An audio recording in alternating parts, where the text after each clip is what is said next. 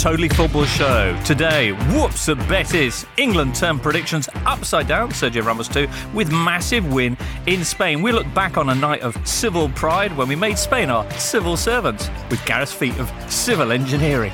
Then it's forward to the weekend. So many matches to enjoy, so many top derbies too, and of course that early game at Stamford Bridge. What will Moo's news be if his crew lose v the Blues? All that and more in this Totally Football Show.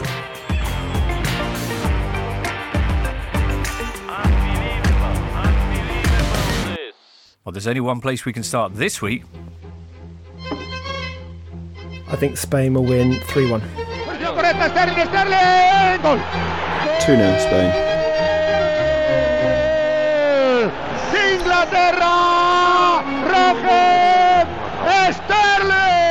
Fairness for England is also that the midfield three for Spain look as if they'll be Busquets, Thiago and Saul up against Harry Winks, Ross Barkley and Eric Dyer. Plenty of white shirts forward. Barkley. That's another one for Sterling. No offside. It's a Monday night masterclass for Gareth Southgate. Yep. Monday's pod aged well. In this edition of the Totally Football Show, listener, we have for you half man, half spreadsheet. It's Opta's Duncan Alexander. Hi, James.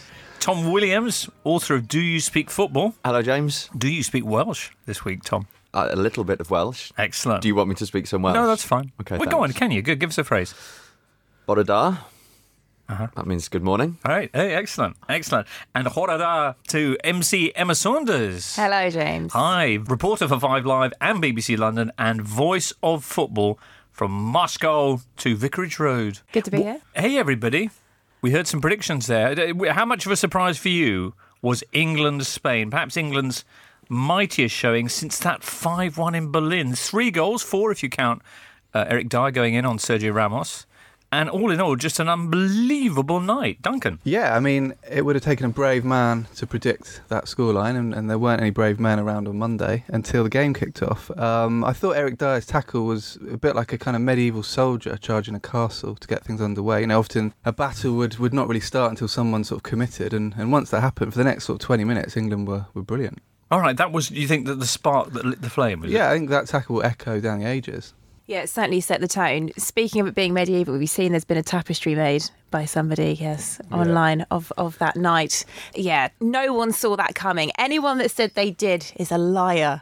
I think the players themselves, even at half-time, were thinking, hang on a minute, we're 3-0 up. What's going on? Well, it was the first time Spain had ever conceded 3 goals at home in the first half. Give us some more stats for context, Duncan. It was youngest England starting 11 for 59 years. It was the first time Spain had conceded 3 goals in a competitive home match. It was also a strange game because England's last shot of the match was Raheem Sterling's second goal. So they literally didn't have another shot after the 38th minute. Yeah. Well, there's a tweet here from someone who didn't get the memo about the glass being half full. This is Daniel. Why do England fade so dramatically in the second half of matches? Spain game saw the team withdraw to the 25-yard line, much as in the World Cup semi. Tom, your objective on this, what's your feeling? Yeah, that strikes me as nitpicking. I mean, if you go 3-0 up in a game like that against a team of that quality, you're inevitably going to find yourselves under the cosh. When they're trying to get back into the game. I mean, perhaps, England would have liked to see a little bit more on the counter-attack, but, I mean, I wasn't all that impressed by Spain's response. I mean, there was a lot of lumping aimless balls into the box, and we know that their style has progressed in recent times under Lopetegui and now under Luis Enrique, and that they're becoming a bit more of a direct team. But they didn't feel to me like a team with a huge amount of identity, and I think it kind of played into England's hands the way they tried to get back into the game. Okay, they scored a couple of goals, but it was a lot of just aimless crosses that were being headed away. Yeah, I think this is where our old friend expected goals comes in quite handy, because if you look at the sheer number of shots, Spain had 23 shots, England had 5, which is a big discrepancy. But XG, England 1.66, Spain 1.93, so pretty close. It's basically England created really good chances, but few of them. Right. Spain had loads. Quality, not quantity. Exactly. I see. That seems to be the pattern emerging generally across international football as well. There was a stat that came out of the technical report from the World Cup this week, and Spain during that competition had the most average ball possession per game. It's 69%. But of course, they failed to make it past the round of 16, whilst France ranked 19th in overall possession in the tournament. Yeah, so it's just echoing exactly what you said there. It's more about how clinical you are, how efficient you are, rather than how much possession you have in a game. Because, yeah, in that second half especially, Spain completely dominated in terms of possession, didn't they? But they just weren't efficient. It's interesting for England as well, because so often for England, they're at home to a smaller team and they have to break down a packed defence. But we've got the sort of players that really excel when they're on the counter-attack. You saw Sterling, you saw Rashford, and Kane is becoming increasingly very adept at sort of playing these players in. So this sort of game really suited England. Do you know what it reminded me of, actually? With Leicester winning the title, going up against big Premier League sides, maybe more fancied sides, and effectively defending deep and hitting extremely well on the break. Just in terms of the joy, that first half, I mean, you've seen a lot of England, Emma, but that was an extraordinarily thrilling performance. Yeah, and I think we should go back to the fact it was such a young squad, because in the end, it was the likes of Harry Winks that played such a huge part in that performance. The average age, I think, was 23, wasn't it? And I think a lot of that it comes down to being young and being fearless and just going into games like that and throwing everything at it, because these opportunities, they don't come thick and fast so much for the younger players. So they're just really enjoying putting on an England shirt. That's true as well, and obviously could have lowered the average age by swapping Trippier for Alexander-Arnold, but also we've got another 2, maybe even 3 generations of English players coming through. You know, this is a good generation, but it's arguable the next 2 or 3 generations are even better. So, you know, it's looking quite good. Wow. And the quality of the goals as well. Yeah. I mean, in every goal there was a moment, a pass, or there was a touch that opened up the space. I mean, you think about the build-up to the first goal, which was one of the best goals England have ever scored. The pass from Rashford through to Sterling, and then you've got Kane setting up Rashford for the second goal, and then the build-up to the third goal with a pass over the top from Barkley, the volley from Kane, Sterling sweeping it in, and it was a very clinical dismantling of the Spanish defence, and I think it showed how England can play, particularly when they're away from home, against big opponents, and I think this is a way in which the Nations League could be really useful for England's development, because we know that they are a good qualifying team. They've only not qualified for one big tournament since 1994, but generally, because of their seeding, they're not playing the big teams. The first time they're playing the big teams in matches that matter are in the knockout phases of major tournaments, when they always get shown up, whereas now they're getting the opportunity to play against the top teams and figure out how to come up against them. And we know they can dominate smaller teams and find a way to pick their way through packed defences, and now we can see what they can do against stronger teams who like to be on the ball. And it's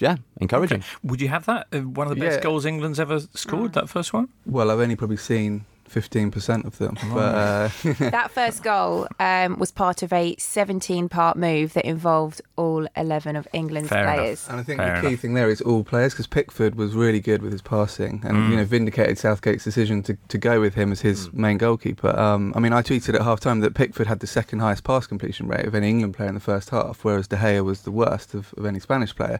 And obviously a lot of people said goalkeepers are there to make saves, not make passes, but increasingly that isn't the case. You know, passing is, as each season goes past, is a key part of goalkeeping. Yeah, and Pickford played a key role in 2 of the goals. The first goal, I mean, the pass that springs England out of their own box into Spain's half comes from Pickford, and then the second goal comes from a big Pickford punt. But again, he's not just hoofing it aimlessly downfield, he's aiming for Harry Kane. Kane manages to bring the ball down and play in Sterling. He very nearly played a part in a Spain goal as well, of course, Jordan Pickford with that. Yeah, a bit lucky to get away with that one. Alisson-esque Cruyff turn attempt. But yeah, but anyway, a resounding win in Spain, a nation that had just beaten Croatia 6-0, a nation who hadn't conceded 3 to England before half-time since when, Duncan? Since the neutron was discovered. Is that right? Is how I like to measure all events in football. For anyone who's not aware of where that sits on the timescale most people employ, what date would you give? 1932 was really? The neutron. 1931 was the last time England did it, and that was in a home game, obviously. Right. It's been a long old way, hasn't it?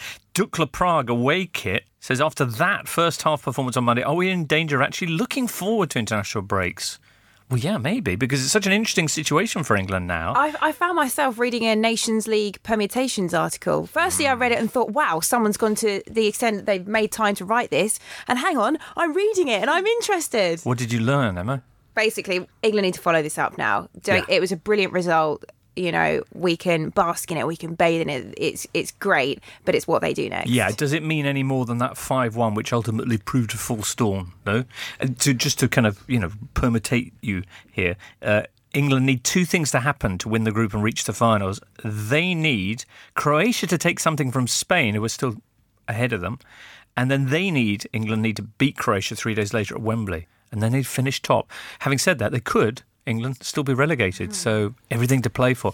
A little bit of love for Raheem Sterling, subject to so much opprobrium, or is it opprobrium? Which way around is it, Tom? Opprobrium. Opprobrium. I think the R comes first, yeah. Right. Yeah, it does. His first goals internationally for 3 years and 27 games. Sam Kenny pointing out via Twitter that people who've scored goals, or number of goals scored for England by age 23, Lineker, Sheringham, Ian Wright and Beardsley, none. Beckham had 1. Shearer, Fowler and Keegan had 2. John Barnes had 3. Raheem Sterling, 4. Of course, he's got his chance a bit earlier maybe than those guys did. I think that's what people forget with Raheem Sterling. He's 23. Give the guy a chance. So, admittedly, he's had this drought for a couple of years, but when you look at the greater scheme of things and how long people play international football for, he's still got, probably a good tournament or two ahead of him easily. So I'm pleased for him. I feel like we saw the Raheem Sterling that we see in the Premier League week in, week out on an international stage. And hopefully, now that he's finally ignited that international form, it's something that we see in the next break. Speaking of breaks, we're going to take one now, listener. Tom, any other Nations League news we should be talking about after that? Big Wales win. All right, then. Of course. That's up next. And Gibraltar. You're listening to the Totally Football Show in association with Paddy Power. Phil says, does the panel agree that the Nations League will eventually, bracket soon, usurp Euros in importance? It's the only international competition where there aren't frequent mismatches. Games have been terrific, better than the World Cup even. Whoa there, Nelly. Although Martin Tyler was saying that England's performance was better than anything in the World Cup, which is a view. What do you think? Nations League, it's the Nations League has been a huge success. I think that the only thing that counts against it, and no one is really suggesting it's ever going to replace the Euro, but while it's great seeing teams of a roughly similar level play against each other, if you're one of the smaller nations and you only ever played in the Nations League, you wouldn't ever get any glamour ties. So, well, you would when you qualify for the Euros. But if the Euros has been scrapped, is this what our sorry, commentary I didn't think that through, did I? Yeah. But I think the Nations League has been a triumph because you're getting competitive matches between teams who are on the same level, and there have been some brilliant games. Sorry, Tom, I really didn't think that through. You were I literally made the point you were... Yeah, anyway, Gibraltar won again. That's the big story here, everybody. Gibraltar won again. Last time we mentioned they just had their first win in 23 competitive matches. I believe they'd lost all the previous 22. I think that's right. But anyway, they went to Armenia. They took on Henrik Mkhitaryan and company and defeated them, I think, 1-0. Then on Tuesday, they did Liechtenstein. This time, they scored 2 goals, which is the first time they've ever done that in any competitive game. Emma, you like a permutation. They're now second in the group. Wow. Second. 3 points behind Macedonia. So if they can get something when they host Armenia in November, and then in the final game of the group, win away at Macedonia, they'll be in the Euros. Gibraltar. Did Gibraltar have their own national anthem, do we know? Because Liechtenstein famously used the same tune as the British national anthem. Well, when they beat Armenia in Armenia, it was a performance fired up by the fact that the Armenians had played, I believe, the Liechtenstein national anthem instead of the Gibraltar one, whatever that might be. Anyway, look, we're having a conversation about the success of Gibraltar. Yep. This is why the Nations League is so brilliant. That's so true. Here's another reason, Tom. France-Germany. Did you see that one? Bits of it, yes. It was the same time, was it? It was the same time as the big Ireland-Wales game. All right, well, just so you know, Germany took the lead and looked like shredding expectations in that match as well. But then Griezmann equalised with an astonishingly good header. Lovely header, yeah. And then from the penalty spot, and that means that Germany are still heading for the relegation, 2 points behind the Netherlands, who they'll be meeting in a few weeks in Germany. The Netherlands have a game in hand, so looking grim for Jogi Löw and company. 6 defeats in 10 games since March. To put that into perspective... I can put that into perspective. It's the first time they've ever lost 6 times in a calendar year. And our friend Daniel Story had a good tweet as well. Which was that Gibraltar had more competitive wins this week than Germany had all year. Gibraltar. Are you hearing that, Germans? Gibraltar. Right. Tom, let's talk about Wales. They had a 1-0 win in Dublin, more measured this time. But... So I went to both of Wales' matches over the international break. They lost 4-1 against Spain last week, and then won in Ireland in a really dreadful game in Dublin that was lit up by a free kick from Harry Wilson just before the hour, who of course scored that fantastic free kick when Derby knocked Manchester United out of the Carabao Cup. And that's Wales top of UEFA Nations League Group B4 or something. And if they beat Denmark in their last fixture, they'll be promoted to UEFA Nations League A. Superb. So exciting times. How big was it for Wales to do this without the big names, without Ramsey, without Bale? It was the first time that they'd played a competitive match without both Bale and Ramsey. Since one Ramsey, of them or both? Without both of them, since Ramsey made his international debut in 2008. Really? Which I suppose shows the extent to which they've been dependent on them. And Ryan Giggs, as he has done throughout his fledgling Wales career so far, made some very bold choices. He's picked a lot of young players, did the same thing again in Dublin. 18-year-old midfielder Matt Smith, who was on loan at FC Twente from Man City, came in central midfield. Tyler Roberts, 19-year-old lead striker up front. And I'd say Wales were probably the better team in the sense that they had more of the ball, but there were very, very few chances. And the one moment of quality in the game came from a Welsh player.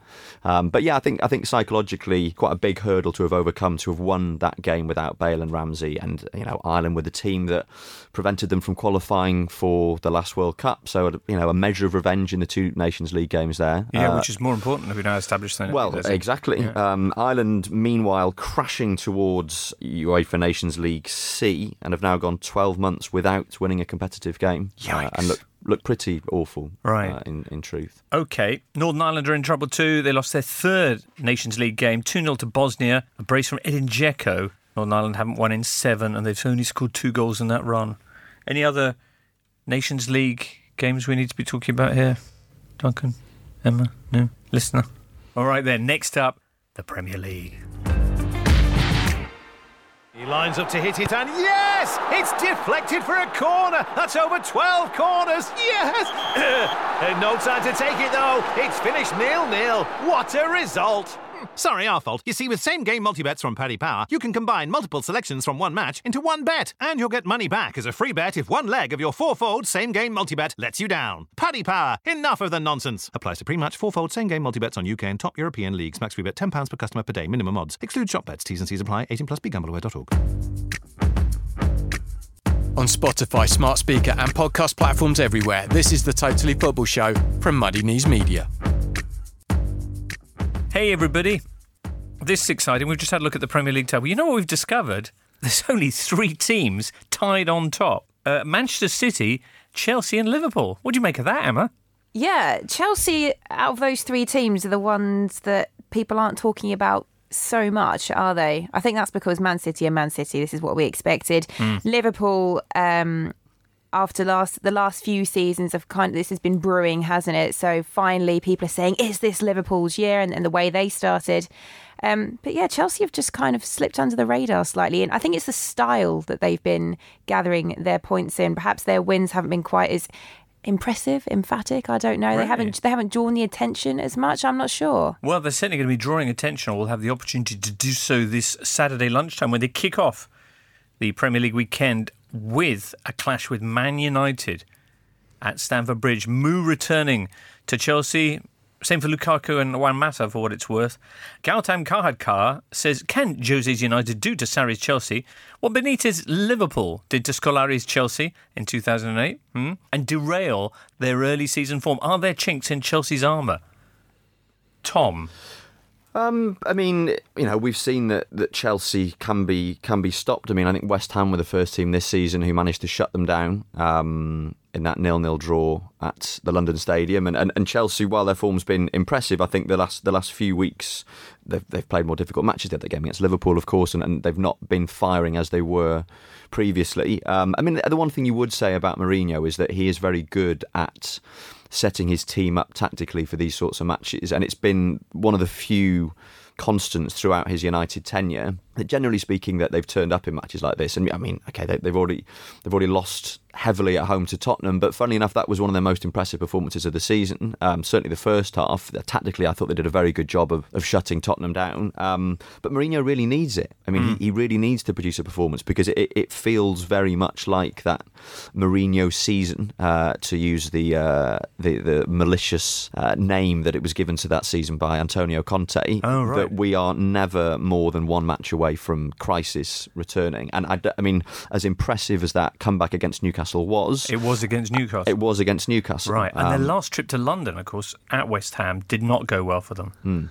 No, this is the 199th game since Alex Ferguson retired in the Premier League, and they do have some problems still. I think what they need to be aware of here is Chelsea are the widest team in the Premier League, by which I mean that on average their kind of passing network, if you like, is the widest of any team. And you think the reverse of that, Burnley and Watford are the narrowest, which kind of sort of fits in with what you might think. And United do tend to sort of set up fairly narrowly, particularly midfield. So I think Chelsea could get some joy down the flanks, definitely. I see. What are they going to do about Eden Hazard? Can they do anything about Eden Hazard? Well, strangely, this week, Eden Hazard came out and said that he would be happy to work under Mourinho again. Yeah, he did, didn't which, given what happened in 2015-16, seems strange, because his form, for whatever reason, fell off a cliff. He says it was because they came back late from the summer holidays and didn't really get going. But you know, Mourinho was there till December, so they had some time to pick up pace. You know, he's playing obviously probably the best football of his career this season, and I think he is going to relish the chance to dominate Manchester United. We have seen glimpses from United of something coming together. It's not always followed up with in subsequent weeks, but for example, when we turned up on your patch, Emma, that last-minute screamer from Matic to beat Watford. What do you think of United? Do they have any chance at Chelsea? I do think there is a chance, but I just think Chelsea will be too good for them, mainly for the reasons that we've listed already. Although that Hazard comment is interesting, isn't it? It's interestingly timed. Do you think maybe he was just asked about and he's just thought, just be polite? He seems to have done that recently, though. He just seems to open his mouth in interviews. I can't imagine that the Chelsea press officers enjoy working with him too much in that respect. I just think Ross Barkley as well. He's had such a good international break. He does seem to have identified himself as that creative missing link that England had, and if he can bring that week in, week out domestically to Chelsea, and it seems like Sarri really, really believes in him. I just think Chelsea are going to have too much in this one. Also, when you think of the attacking potential, Tom, of Chelsea against whoever's won the centre-back lottery at Man United this week, who will that be, do you think? Who knows? I mean, I wonder whether we might see Ander Herrera tasked with the job of following Eden Hazard everywhere he goes on the pitch, which is something that Mourinho has done with him before. Yeah, he did that a couple of seasons ago at Old Trafford and did a brilliant job. Hazard didn't get a touch in the opposition box in that match, so yeah, he's got form for it. And Mourinho is one manager who is not above just giving someone a really blatant man-marking job. You hear a lot of, you can't man-mark players like that. You've got to. It's got to be about the way that the team sets up and everything. Whereas Mourinho, if he sees a very dangerous player, he will put someone on him, right, and just sort of basically instruct him to follow him wherever he goes. Well, of course, amongst Mourinho's many concerns heading into this, Emma, is the fact that he might not actually be allowed to show up. Yes, well, the manhunt continues, doesn't it? He's been charged for this offensive language that he was meant to... He quite courteously said it all in Portuguese, but saying that, I think the match was on telly, wasn't it? So there's bound to be a global audience watching.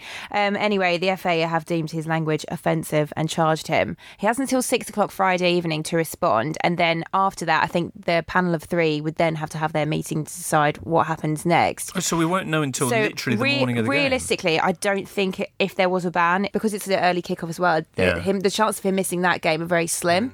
So it's more likely, I think it's the Everton, isn't it, after that he would miss. If he does get banned, obviously Stamford Bridge is where he hid in a basket once during a UEFA ban when he was Chelsea manager. So maybe that basket still exists in the museum or something. You'd think he'd have learnt about swearing in Portuguese, given that it's got him in trouble before, and that swearing in a foreign language is not like a kind of a free pass to just say anything you like. Part of me does think perhaps he's been punished a little bit too harshly. There's others that swear and have got away with it. I don't know if you saw recently when Neil Warnock said, "Well done, Harry, you beep," and got caught on TV. But that was just sort of like Commonwealth Garden touchline shouting. Mourinho very deliberately waited until a television camera had been put right in front of his face and then swore at the camera. It was sort of like, you know, remember when Wayne Rooney shouted into the camera at West Ham? Loath as I am to sort of say Manchester United do get unfairly treated generally, so I don't think that's necessarily true, but they do seem to always they're always the team that get these sort of bans, you know, like Rooney one being a classic example. Well, maybe certainly does, but then his past record might weigh on their considerations. Anyway, maybe their staff should stop swearing at television cameras and it won't happen anymore. Tom, this is true. Just as a suggestion. Is this going to be a good game, Tom? Are you looking forward to it?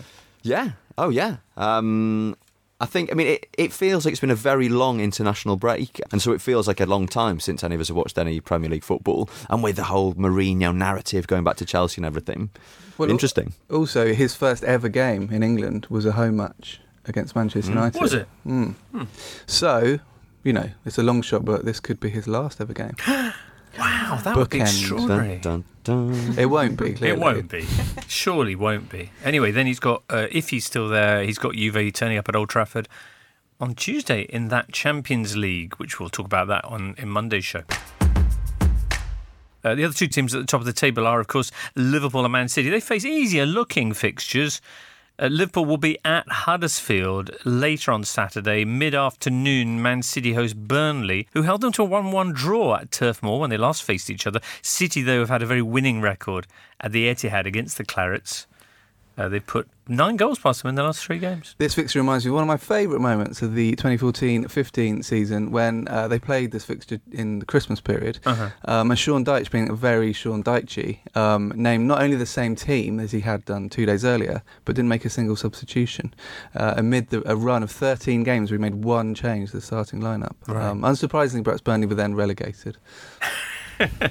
All right, well, they look reasonably safe from such a fate this time around, Burnley coming in 12th place after a fine run of results. Kevin De Bruyne is training again. He may be on the bench, they say. That's exciting. Liverpool, as I mentioned, are away at Huddersfield, which is a very intriguing match. A, because Huddersfield are intriguing, let's be frank, and B, because it's the clash of Klopp and Wagner. Wagner, who was Klopp's best man, who will be his best man in this match? Tom? Well, it might not be some of the usual suspects because half of them came back from the international break with injuries. I think Virgil van Dijk, Naby Keita, Mo Salah and Sadio Mane. And this is on the back of a period when Liverpool haven't really had things their own way. Won their first 7 games this season, but have now gone 4 without a win. Big games though, Man City, Chelsea, big games. And Napoli. True, and they've not been playing badly, but that early season momentum has dissipated somewhat. Very true. Is this exactly the kind of fixture that you'd like, though, after such a run? They won both clashes with Huddersfield 3-0 last season.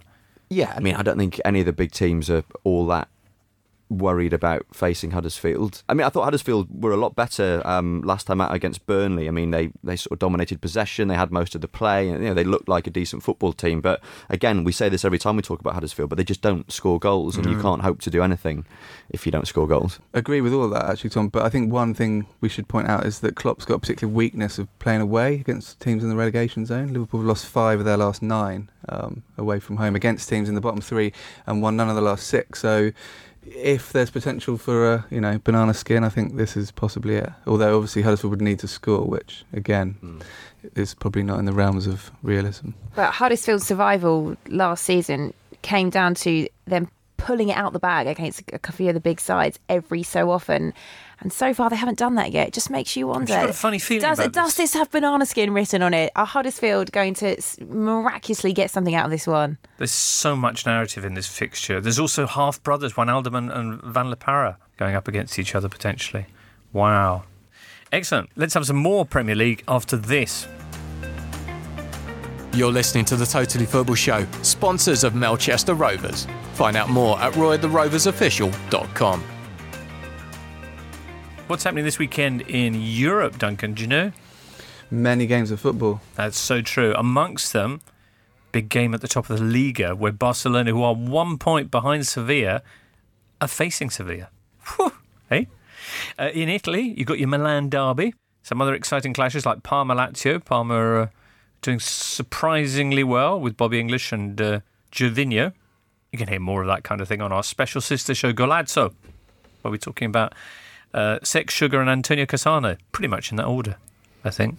France. Oh, it's a big weekend in France, isn't it, Tom? Why is that again? Thierry Henry will take charge of his first game as coach when Monaco go to Strasbourg. What's your gut instinct? Is he going to be big or a blowout? I really don't know. I don't know, because, I mean, people who have worked alongside him, whether it was when he was at Arsenal or at Belgium, or even, people who were on the same coaching course as him when he was at the Welsh FA, say that he was a fantastic coach and prepares his sessions extremely well, and he is someone who has always had huge passion for football and a great knowledge of the game. But at the same time, we're very used to great players not becoming great coaches, and it's fascinating. It will be fascinating to see what sort of coach he is. I mean, I guess the expectation is that he will want to play attractive football because that's the sort of player he was, and he worked under coaches who played that kind of football. In his introductory press conference yesterday, he cited the great Nantes team of the 1980s and the 1990s, the Jeu à la Nantaise, sort of short passes and very quick, aggressive attacking football. Obviously, he spoke about playing under Arsene Wenger, Pep Guardiola, but we don't know. Is he going to be back three, back four? Is he going to press? Is he going to be possession-based? All these things we will find out. Probably not in this one fixture against Strasbourg, but some indication at least. What do you think? Will it be tracksuit? Will it be blazer? Well, interestingly, he seemed to go for half and half at his press conference. Don't know whether anyone else saw his get-up. I didn't see it. But it was basically shirt and tie and suit jacket on top. Yes. And then basically tracksuit bottoms and trainers underneath. Is that a thing in France? I mean, apparently, a lot of people were saying, "Oh yeah, Henry's really smashed it here." Yeah, it felt a bit Emperor's New Clothes to me, but what do I know? Well, I don't think an emperor would wear that, to be fair. Yeah, but, I think specifically that analogy. There's no clothes. Yeah, but also it's someone thinking they look good. Ah, yes. But I've been don't. literal. Yeah, stretching it a little bit, but I think that is a thing. So fair play to him. All right, listen. I recommend looking up the photographs because it's a striking look. Right. But a tricky starter for him as well. Strasbourg are, I think, 9th in the table, 4th highest scorers. No pushovers. And Monaco are in dreadful form. They've won one game all season, and their tactics have been very higgledy-piggledy.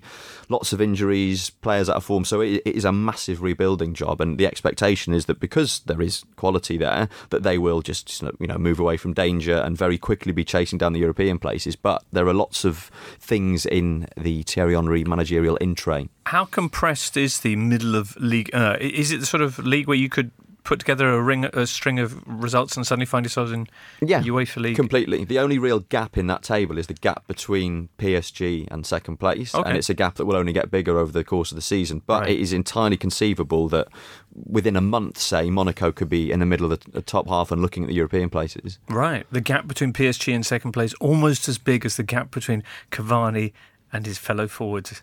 Yes, indeed. Yeah. Has there been any fallout to that L'Équipe exposé of the fact that they never pass in the ball, poor chap? I mean, PSG's fans feel unfairly targeted by L'Équipe because they are the biggest club in France and they are having an incredible season if we put that result at Anfield to one side.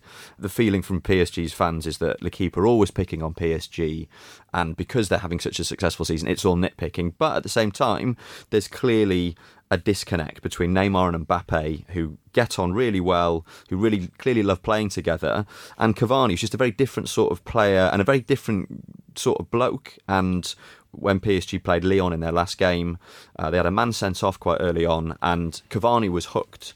And Mbappe and Neymar went up front together. Mbappe scores 4 goals for the first time in his career. Him and Neymar are dovetailing beautifully. There's this real sort of joie de vivre about PSG's football. And you don't really get that when Cavani is involved. Three's company, eh? A little bit, yeah. And that was the front page of L'Équipe a couple of days later was Ménage à deux. Oh. And it was a picture of Mbappe and Neymar doing a little dance after one of the goals they scored against Lyon. And Cavani just sort of stalking past them. I think it might have been a bit of a photo montage job. Right. But, we don't need to translate that though, do we? Certainly don't. All right. Well, Tom, that's exciting. Who are they playing this weekend? PSG? PSG are at home to Amiens. Right. Ganso's Amiens.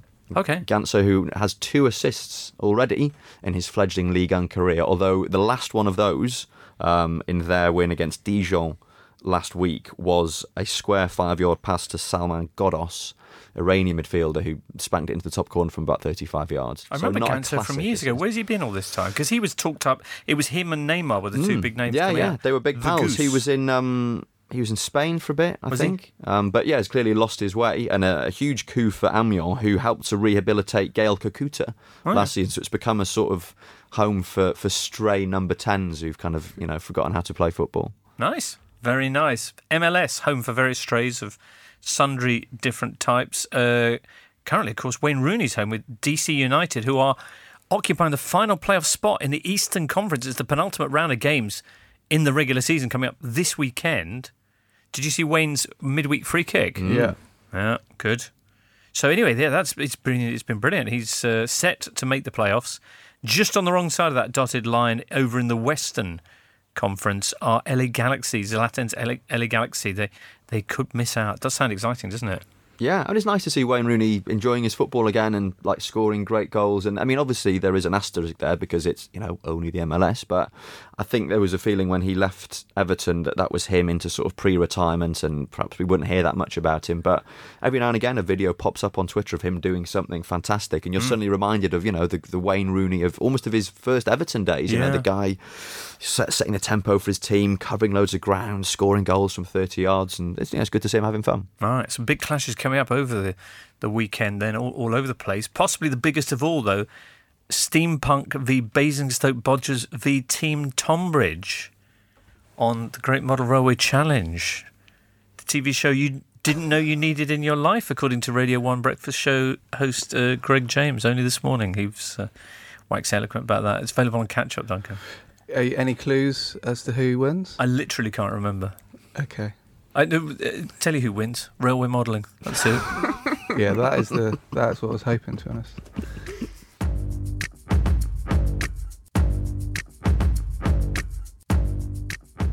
Back to the Premier League. Derbies galore. We've got West Ham Spurs, Bournemouth Saints, 2 teams that both begin with the letter W, so that counts, and neighbours down the bottom end of the table, Cardiff Fulham. Where do you want to start? Should we start with your lot, Watford, and their trip to Wolves, Emma? Yes, that's going to be a difficult afternoon, I think. Well, last time you were on, you were telling us all about the Hornets' excellent start. I think I jinxed it by coming in here and going on about it. Right. Because since then, it's one of those, what's going on at Watford? Well, what is People going are trying on? to... Right. We have indeed taken 1 point from 12 in the last segment of the Premier League. But... saying that, it was a loss to Arsenal, who just keep winning. It was a loss to Manchester United, who Jose got it right that day, picked a very, very physical team that was able to bully the likes of Troy Deeney and Andre Gray, which kept them quiet that day. Took a point at Fulham, which at the time seemed okay. Then, of course, went into the break having been thumped by Bournemouth. Not the kind of result you want as you go into an international break. But it was a difficult afternoon. I think Javi Gracia hasn't really changed the Watford team too much since the start of this season. I think an element was they got a bit found out, a bit predictable. Okay. Because it's curious, because that's the thing that Nuno Espirito Santo does, though. Yeah. I just think it might be a bit of a struggle going to Wolves as well. Looks like Watford will have a bit of a new look back line. Christian Kabasele is suspended, as is Jose Holibas. He's got a 5th yellow card. Looks to be going for another record again this season. So... You're not optimistic? No, I'll be honest. And Wolves have started so well that, they're a formidable attacking force. I think it could be a tough afternoon for Watford. And then it does mean that they face Huddersfield the week after and suddenly might be in need of the points. So it's funny how things can change. Yeah. Still up in, 13th? Yeah. No, sorry. Watford are 9th. 9th, sorry, yeah, on 13 by no means points. in any danger. And it was interesting. I was at the training ground yesterday and they were talking about this fixture and the next few to come. And for the first time, usually at this stage of the season, the conversations are we doing enough to stay up this year? But actually the conversations were, if we want to keep in the top 10, they're going to have to win these next few matches. So I think that's where there's been a subtle shift, and it's a positive shift. But it's true. They've got a, in inverted commas, easier, winnable run of games now before the next break.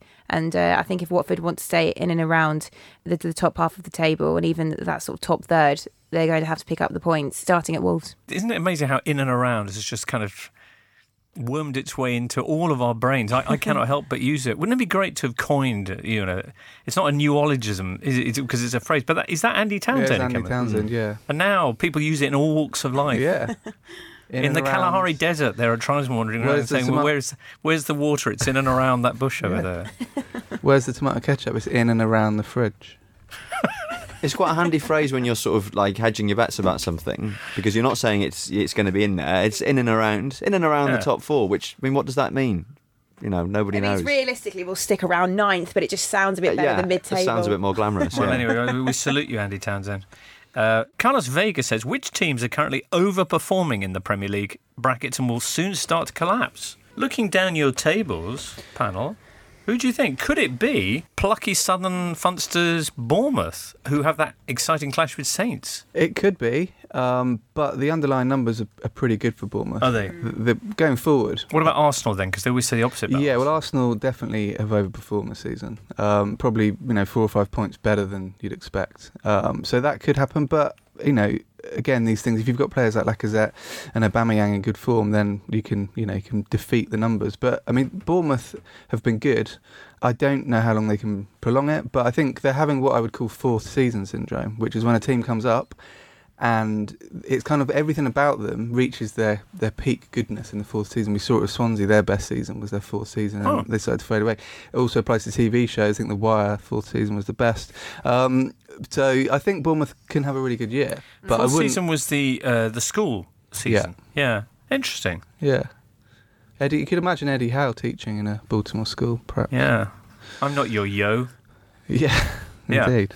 Yeah, I think Bournemouth are gonna sort of be in and around the top 6 or top 8 for most of the season.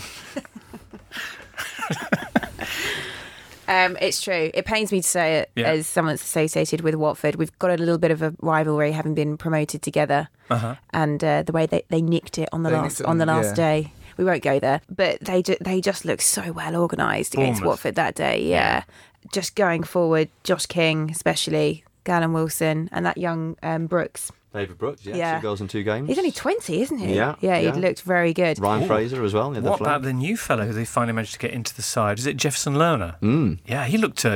There's one bit where Troy Deeney comes screaming towards him, and he just does a little dummy, and Troy Deeney continues onwards, and the ball's heading up the other end of the field. Saying that, we caught Nathan Ake towards the end. Obviously, he played at Watford a couple of years ago, and he was very quick to point out they got thumped by Burnley only a couple of weeks before, in very similar kind of circumstances, and that seems to have been forgotten about already. So I think Watford have a good chance here to do the same. To Wolves? Yeah. Right. Bournemouth, meanwhile, of course, are taking on Saints, fresh from that 4-0 win over the Hornets. Saints, by contrast, have lost their last 3. Oh, here's a stat for anyone who likes that kind of thing. Saints, Duncan, do you know this? Is it the shots? Yes. Yes. Go on then. So if we're talking about overperforming teams, perhaps Southampton, a bit like last season as well, are massively underperforming. They've actually had the 3rd most shots of any team in the Premier League this season. And yet they've had more shots than Spurs and Liverpool, but only scored 6 goals, whereas their opponents this weekend, Bournemouth, have had fewer shots than Spurs and Liverpool, but scored more goals than both of them. Exactly. This is where you need some sort of model that will tell you quality of the chance rather than just a raw number. But the only model I need is this Premier League table right ahead of me, which says that Southampton are all the way down in 16th place, barely 2 points above the drop, while Bournemouth are 2 points from the top 4. Wow. Extraordinary. Have you got a team you think is overperforming, Tom? Cardiff? Yeah, probably not Cardiff. I mean, there's looking at the top half of the table, there aren't any teams that leap out at me as being in false positions. I mean, there's a feeling that Arsenal's form and league position is not a true reflection of the quality of their performances. But I think there's such positivity around Arsenal now. I mean, we saw that that fantastic win at Fulham before the international break. I mean, that incredible goal that Aaron Ramsey scored 39 seconds after coming on, whatever it was. And the fans singing, "We've got our Arsenal back." And I think if you'd said to an Arsenal fan after their first 2 games of the season when they lost against City and Chelsea that 6 games later, people will be singing about the old Arsenal being back to their best, and Lacazette and Aubameyang will be banging the goals in. They might have struggled to believe you, and so maybe Arsenal aren't playing quite as well as their position in the table suggests. But I think that's sort of the atmosphere around the club is such a positive, because it became so damaging the last 2 years under Wenger, just the apathy that crept in. And so, whether it's justified or not, there is excitement around Arsenal, and I think that in the context of the problems they've had recently is really, really important. When you talk to Arsenal fans, the ones I've spoken to will admit as well that they've not necessarily done it against any of the teams in and around them. They've lost to Chelsea, haven't they? They've lost to City. Mm-hmm. The first 2 games. And the other games they've won have been around against lower teams. And again, not always so convincing. I know they absolutely thrashed Fulham before the break, but other than that, it's not been hugely convincing across the board. So I think November again is fairly kind, but then December looks to be a bit harder. So I think it'll be more towards Christmas time we see what's really going on at Arsenal. And even in the Wengerian pomp, Arsenal always sort of did really well in October, November, and then fell away in December, January a bit when the pitches got heavy. Arsenal will be facing Leicester on Monday night, who they never lose at home to. Cardiff, meanwhile, I mentioned them. Let's shoehorn them in here because they've got that huge game with Fulham, who are just above the drop at the moment. Cardiff very much bottom of the table, 5 defeats in a row. Fulham have got the worst record away from home in the Premier League. What's going to happen here? Well, it's a proper relegation 6-pointer, isn't it? I mean, we keep saying that Cardiff have to win these games, and the games keep coming and going, and they're not winning them. Cardiff did quite well at Tottenham. I mean, it was a very scratchy Spurs performance.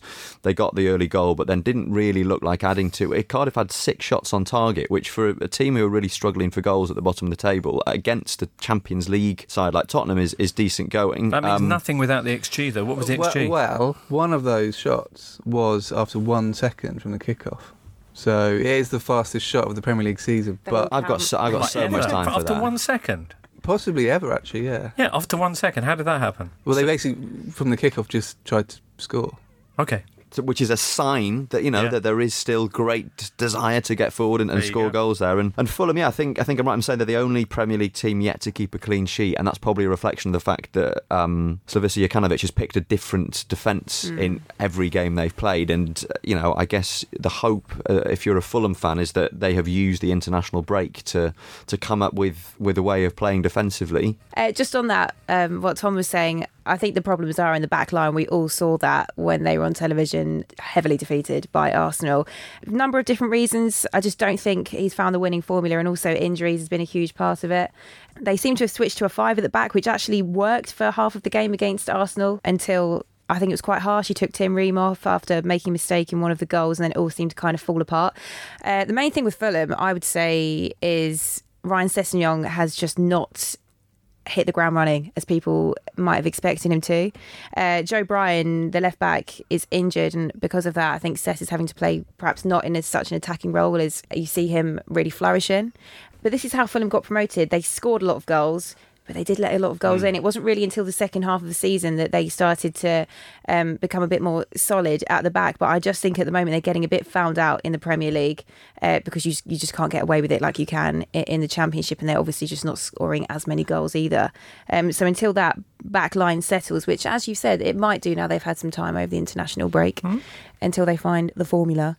Historically, teams who can't defend don't stay up in the Premier League. Only 2 teams have ever had the worst defence and not gone down. One of whom actually was Fulham in the mid-2000s. But who was the other, Duncan? It was West Ham last season. Was it? Joint worst, yeah. Right. So, West Ham would be an example of a team who were really struggling defensively at the start of this campaign until an international break allowed them the chance to kind of regroup a bit, and then they've done really well. So who knows? Do you see in the Fulham squad the elements that Jokanovic could use to turn this around? Yeah, they've got the tools to do what they need to do. Mitrovic has proven already that he is a Premier League goal scorer. They signed the likes of Seri in the summer, who hasn't quite hit the ground running, but there's no doubting the quality of him as a player.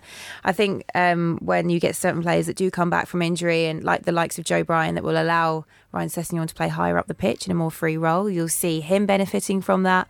I think Cyrus Christie's filling in at right back at the moment, isn't he? Because there's another injury there. So I think Fulham will get it together, and they've got plenty of time. I think usually say by about 10 matches or so, don't you get an idea of where teams are going to be. So Fulham have got another couple of games here to pick up some points and a good chance against Neil Warnock's Cardiff. By the way, Neil Warnock doesn't seem to care if they're coming or going. His quote before they took on, I think it was Spurs. Yeah.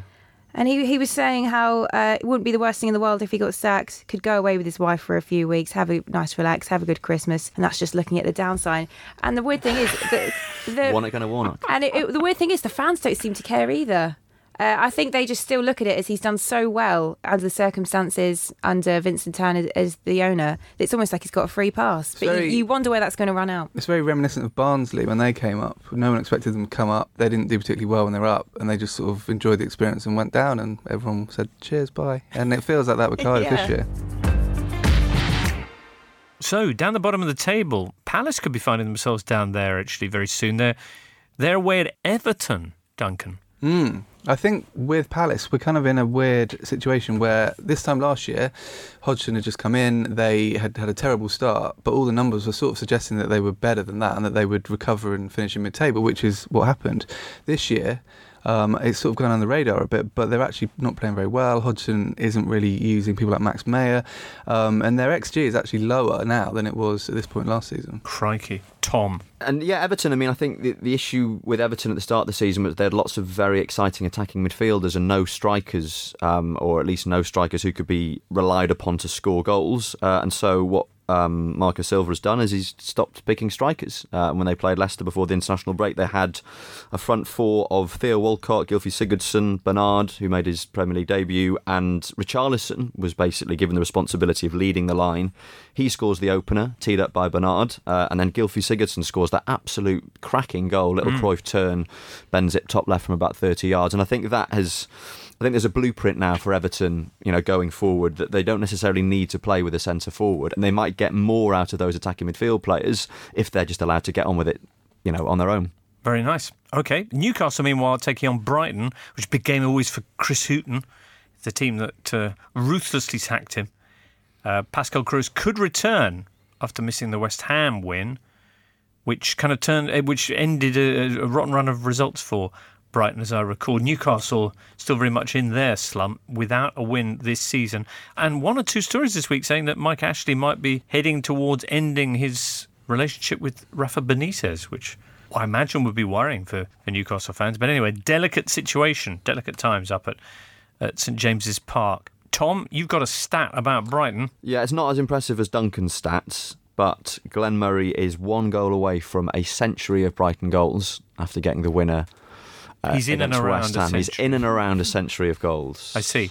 Excellent. Here's one more stat. Okay. 7 of Albion's starting lineup from their 2016 visit could also feature again on Saturday afternoon. All right. Continuity. But saying that, their record in the meantime against Newcastle isn't very good, so I'm not sure it's a good thing that they keep playing the same players. I hear you. Here's a stat. We've only got 5 minutes left before we get kicked out of this studio, so let's move straight away then to the huge fixture awaiting us mid-afternoon on Saturday as West Ham host Spurs. Remind me, if you will, how Spurs are, because they had a brilliant start and then the wheels came off, and now what's the position? It's hard to tell, isn't it, with Spurs? They'll probably win 1-0 and we won't know any different. Really? Do you think? I think they'll win. I mean, West Ham haven't won consecutive games at the London Stadium for quite a long time. In fact, since Zaza Gabor died back in 2016, so it's been a while. Right. I don't think those two things are connected in any way. Okay. Spurs have got all sorts of injuries, I have to tell you, Duncan. Vertonghen, Dele Alli, is he out? Danny Rose, Eriksen, of course. Wanyama, Dembele. I mean, I'm just saying, it's a worrying list of names, isn't it? But yeah, and they weren't particularly impressive against Cardiff, as we said earlier. Mauricio Pochettino said afterwards that Tottenham need to improve a lot. But then, do you worry about the poor quality of their football, or do you look at the fact that they are 5th in the table, 2 points off the top, without having played all that well, and say, well, actually, much better to be there than further down the table? That is true. They've got a tough run of games coming up. Then away to PSV, which they really need to get something from, given their early results in the Champions League. Then they got Man City. Yikes. Hammers, meanwhile, had that 4-game unbeaten run featuring all sorts of good results, Chelsea, Man United, etc. But that ended with defeat at Brighton. Although, as we mentioned, last time they had an international break, they came back looking excellent. So what do you think, Emma? Yeah, it seems to have slotted into place at West Ham, hasn't it? They had that awful start and then they got it together after the last international break, and they've only had more time since to continue doing what they're doing. And also, we're talking about teams that are perhaps overperforming and perhaps their table position is a bit misleading. Spurs could be that. And like we said, right. I think it's now that they're going to get found out with all these injuries and the fixtures that they've got coming up. So I'd say if there's a good time to play Spurs for West Ham, it's now. Right, well, it's a big call. We'll find out anyway. That's Saturday afternoon then. Let's, before we wrap up today's edition of the Totally Football Show, get the odds on some of the weekend fixtures, courtesy of Paddy Power with producer Ben. Thanks, Jimbo. I've got Lee Price on the line from Paddy Power. Lee, it's the return of the Premier League this weekend, which is tremendously exciting, and the biggest fixture is probably Chelsea versus Man United. Give us the overall on this one, and is there a feeling that this could be Mourinho's last stand? Yeah, an interesting one, potentially Mourinho's last stand. We go just 8-1 that he leaves his position before the Juve game after the Chelsea match, which is quite a short price. In fact, it's only twice as likely that United win this game at 4-1. Chelsea are 8-13 favourites, 11-4 the draw. As for goal scorers, the top 6 bets are all Chelsea players. Hazard leading the way on 7-2, of course, before you get to Lukaku at 13-2. And you've got a money-back special running on this one too. We do have a money-back special, and it ties into what we just mentioned there. Money back as a free bet if Hazard scores. Selected markets only, max free bet £10, T&Cs apply, and they are available online to view. All right, let's move on to Liverpool and City at the top of the table. They've both got pretty easy-looking fixtures. What are the odds on them both getting 4 or more goals? Interesting. This sounds like one of those special Ben bets you've done from time to time. Liverpool are 4-1 to score 4 more goals, which I would have said was a short price, but then listen to this from Man City. They're just 5-4 to score 4 or more goals this weekend. Incredible. Together for a double, you can get 10-1 that both Liverpool and City score 4 or more goals. Tasty. Wolves doing fantastically well this season, of course. The most consistent lineup in the Premier League. Will Nuno name the same team again for what I believe will be the 9th successive game? An unusual one, not one we've actually ever bet on before, so this is a Paddy Power first. But I asked the traders for a price for Wolves to name the same 11 for their next match as their previous Premier League tie, and the price was 1-3, so odds on, but not as short as it could have been perhaps. You can find out these odds and more at paddypower.com. All prices are accurate at the time of recording. It's 18 plus only, begambleaware.org, and when the fun stops, stop. On Monday, we're joined by Daniel Story, Michael Cox, Ian Irving, and Raphael Honigstein's back as well. A bit busy. What have you got lined up for this weekend, Emma? The Wolves? I'm in Birmingham, but I'm at Aston Villa, where there's been an awful lot going on this week. Oh boy, there has. I know. The death so of you're Doug there Ellis. at the big debut of whatever their manager's called and John Terry. Yeah, Dean Smith, Richard O'Kelly and John Terry. Ooh. The new tripod. Yes. There we go. Excellent. Who are they playing? Swansea. Good. What have you got lined up, Duncan? I'll just be revelling in the return of the English Premier League. Good to know, Tom. I'll also be revelling in the return of the Barclays. And I also need to go to a charity shop to get rid of a duvet that I bought by accident.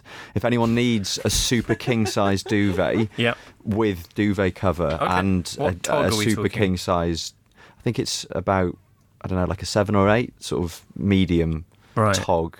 I thought, this is actually not in my current abode, but I previously thought that I owned a super king-size bed and I didn't. That's so I disappointing, bought isn't it? all the kit and I have no use for it. But surely too much duvet is better than not enough. Better than but it looked like aesthetically having a big droopy duvet hanging off the sides of a smaller bed is just... Tom's right. I mean, I hear what you're saying. Thread count available on request, I imagine. Yes, if anyone needs a super king-size, bed setup, drop me a line. Right. Equally, I've got a piano that I really need to shift. If you want a piano, I can give you all the details. It's in good nick and everything. I keep calling piano shops. They say, no, we've got loads of these pianos. I need to buy a broom. Oh. I bought one this week and then it didn't get delivered. So that is disappointing. Yeah. Listen, I hope you have a great time this weekend. We'll be back on Monday. Look forward to seeing you then. You've been listening to The Totally Football Show, a Muddy Knees Media production. For sales and advertising, email sales@muddykneesmedia.com. And make sure you check out our other football podcasts, the revamped Totally Football League show with Caroline Barker and the brand new Totally Scottish Football Show.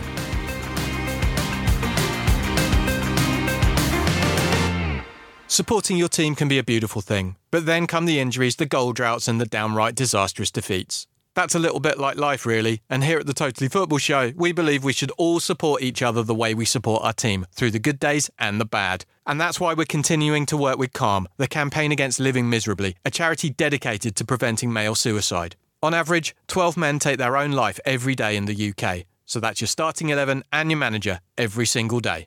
And part of the problem is that many of us still feel uncomfortable talking about mental health and suicide, and this can often stop men from opening up and getting support when they need it the most. So if you're worried that someone close to you is having a tough time, check in with them and let them know that Calm is there. Every day from 5 p.m. till midnight, Calm provide a free, confidential and anonymous helpline and web chat for any man who needs support. Visit thecalmzone.net to find out more about Calm.